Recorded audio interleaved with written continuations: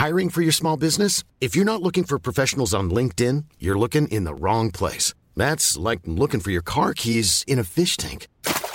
LinkedIn helps you hire professionals you can't find anywhere else, even those who aren't actively searching for a new job but might be open to the perfect role. In a given month, over 70% of LinkedIn users don't even visit other leading job sites. So start looking in the right place. With LinkedIn, you can hire professionals like a professional. Post your free job on linkedin.com/people today.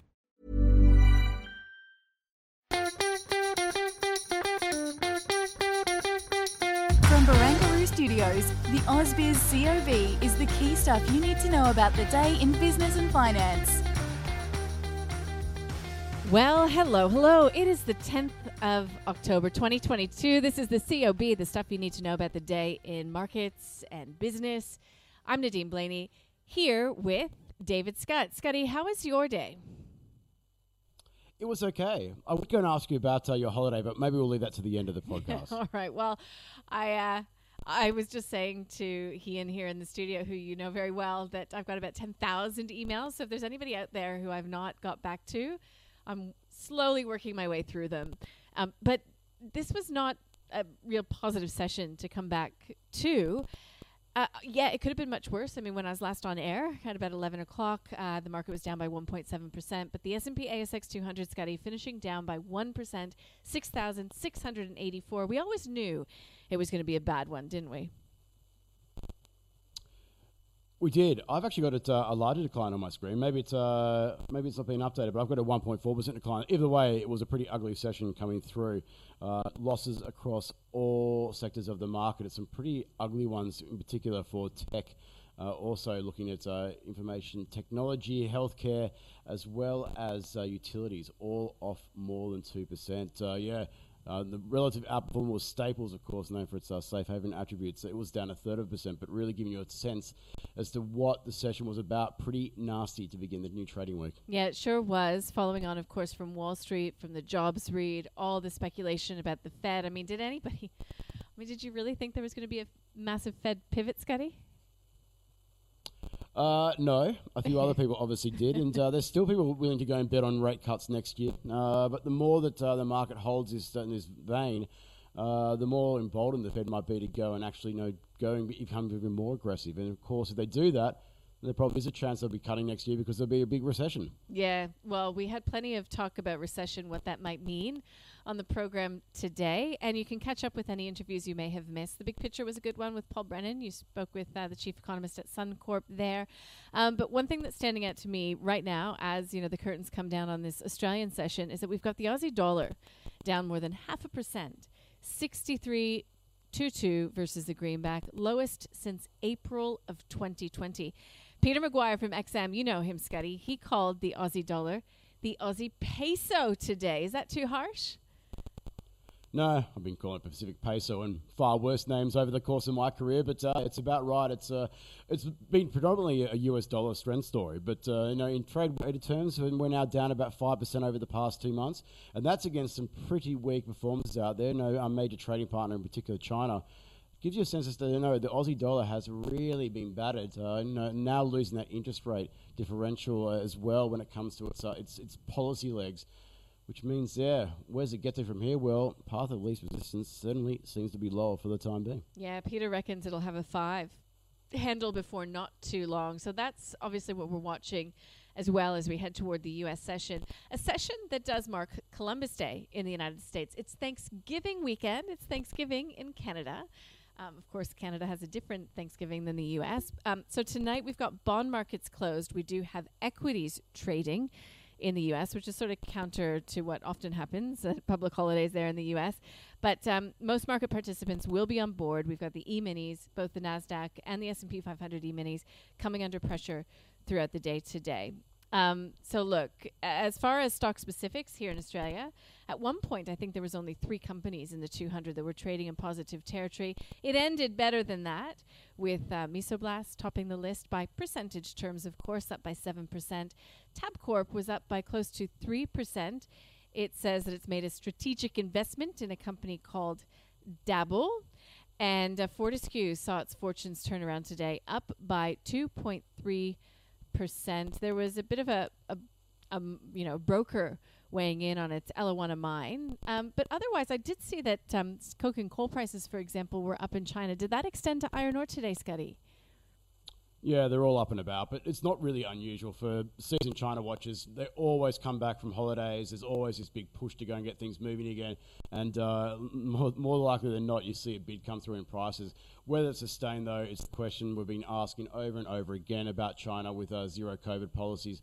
As much as there's optimism that we might go and see a pickup in demand, can we easily shut down and have cities locked down if there's more than a few cases of COVID permeating. We know at the moment, based on some of the news stories we're hearing, that things are getting worse there. Yeah, I spoke with Isaac Poole from Oriana Financial Services today. He gave us 3 of his conviction calls. He's still holding on to his equity allocation. But he does say that now is time to start to have a look at China. China could potentially be the next opportunity. And he is talking about equities in China. If you'd like to listen to that, it's not in the show notes, but you can go to the website, ausbiz.com.au. It's pretty obvious. It's literally called Isaac's 3 conviction calls. Scotty, back to stocks, though. We had some news coming from Tyro this morning. It actually put out an earnings upgrade, which is really unusual in the tech sector in particular. It did finish flat after being down as much as 4.5% this morning.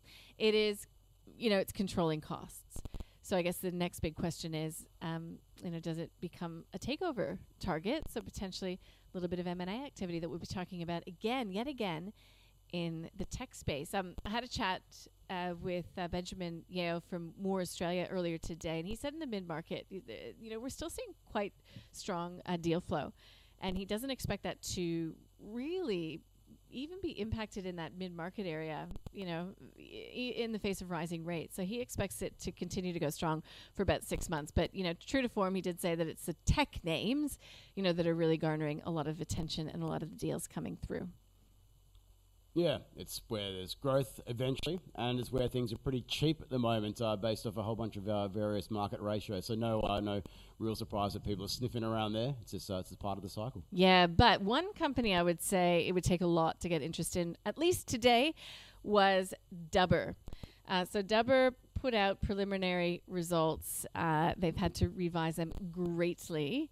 And its CFO stepped down. There's a whole lot of issues at Dubber. They've got a customer that hasn't paid to the tune of $8 million in invoices. So anyways, I won't sort of go through all the gory details, but Dubber was the stock of the day today. Kashi sat down with Nathan Samasamadaram from Deep Data Analytics and Gaurav Sodhi from Intelligent Investor. Let's take a listen to what they had to say about Dubber. I think this is an example of really aggressive revenue recognition. And it just shows that we have to be really careful with these new age software metrics like ARR. These are not regulated. There is no financial, there's no uniformity in how these are defined. It's a huge amount of discretion, and you have to interrogate these numbers all the time. And this is not the first downgrade. This is a shocking downgrade, but it's been in a downgrade cycle for a long time. Brokers, I think one of the brokers about two months ago cut target price by 50%. Right? And brokers tend to be optimistic because you want to raise money. So in that context, that's telling you how the cycle is. It's in a downgrade cycle. It's a tech that I think, yes, there is something interesting. There's a lot of techs with interesting stuff that are getting belted. No need to be a hero here. Just sit back and wait. So, Dubber, do you know how much it ended down today, Scotty? Take a guess. A lot. A lot. At 28%, let's call it that. Not all tech is created equal. I think that's the moral of the story there. You can listen to the entire episode of the call online. What were you going to say? I was going to say, when you talk about becoming cheap, well, Dubber certainly became a lot more cheap today for a reason, obviously. But, yeah, who knows what that might lead to. Yeah, well, you're right. I mean, everything, I suppose, can be turned around under the right guidance. Look, so today there wasn't really any data here big locally. There was the services PMI coming from, it's a PSI actually, coming from the AI group. That fell into contractionary territory. I mean, yeah, the services sector was really the booming area of the economy. Do you think we should read too much into it? I know that labor issues were flagged as one sort of stress for services in this country? It's been around for a long period of time. It does have a reasonably decent track record, and we're talking about the largest part of the economy as well. But yeah, it's really interesting. Capacity constraints showing signs of easing because there's not as much demand coming through. Sales are off a cliff. He said that it's not just consumers, but also business-to-business orientated services sector that are really starting to go and feel the pinch. Staff shortages, another factor as well. Staff burnout. So it didn't really picture a great state of the biggest part of the Australian economy. Of course, 1 month does not make a trend, but certainly one to keep an eye on because we know there's some headwinds out there from a variety of different factors at this point in time. Yeah, and we learned that in China as well. I mean, I know that we've already talked about China, but we're continuing to see pressure coming through on the price of oil. Ukraine, we haven't talked about it a lot on air, but we've got Russian President Vladimir Putin accusing Ukraine of that Crimea bridge blast. He's calling it terrorism. I can't help. I mean, it's depressing, Scotty, that this is still going on 8 months later, whatever it is. But it seems as if, I don't know, it just seems like anything could happen. I wouldn't rule anything out when it comes to Vladimir Putin and him getting his revenge. No, not at all. And we're coming to a pretty tricky part of the year. It's getting very cool, having spent a lot of time, not necessarily in Ukraine, but in the eastern parts of Europe. I can tell you that when it gets cold, and it's going to be interesting to see how this plays out. It just looks like a stalemate on both sides. Will it remain that way, or will someone go and take another course? Hopefully not, but hopefully the whole thing can just go and be wrapped up, but probably wishful thinking, given we're talking about Vladimir Putin. Yeah, I know. And, just mentioning oil in Ukraine, that OPEC plus cut.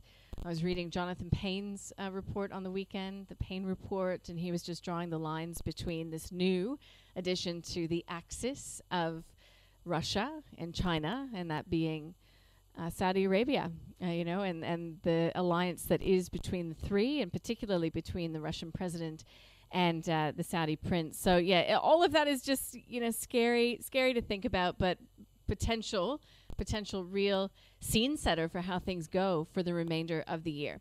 Of course, Scotty, overarching everything is interest rates tonight. Again, we mentioned that we've got the Columbus holiday happening, but stock market's open and we still have Fed speakers. Nothing will keep those Fed speakers away. We've got Evans and Brainard tonight. That might be interesting with Brainard. Would you agree? Potentially. I think it's more interesting on this occasion that we're not going to have the bond market influence, and we know that the bond market's been pretty twitchy when it comes to the impact on other asset classes. So tonight, without being around, unless it's some very, very hawkish language coming through, equities did fall a very long way on Friday. So I just wonder whether we might go and see a bit of a pop, despite what futures are saying right now. Don't know. We'll find out. Well, only time will tell. And of course, we will be talking a lot in the lead up to this inflation read in the U.S. on Thursday as to what to expect. Also, Scotty, it's hard to believe it, but it's U.S. quarterly earnings season. It kicks up next week with PepsiCo and with the banks coming through. So there's going to be plenty of fodder to help dictate the direction of markets. And we'll be here for all of it, won't we? We will be. Looking forward to all of it. It's going to be another cracking week. Hopefully, maybe a bit more green on the screen at some point, though. Hopefully we get the Westpac Consumer Confidence read that comes through tomorrow. I think we've got Lucy Ellis speaking either, might be Wednesday. But yeah, it's really that US CPI that will be the big economic data point. Look, we've got great guests lined up for you. We are live from 8:30 a.m. tomorrow morning. And that's on ausbiz.com.au. And of course, we'll be back with the podcast as well. Looking forward to it already. We'll see you then. All right. See ya.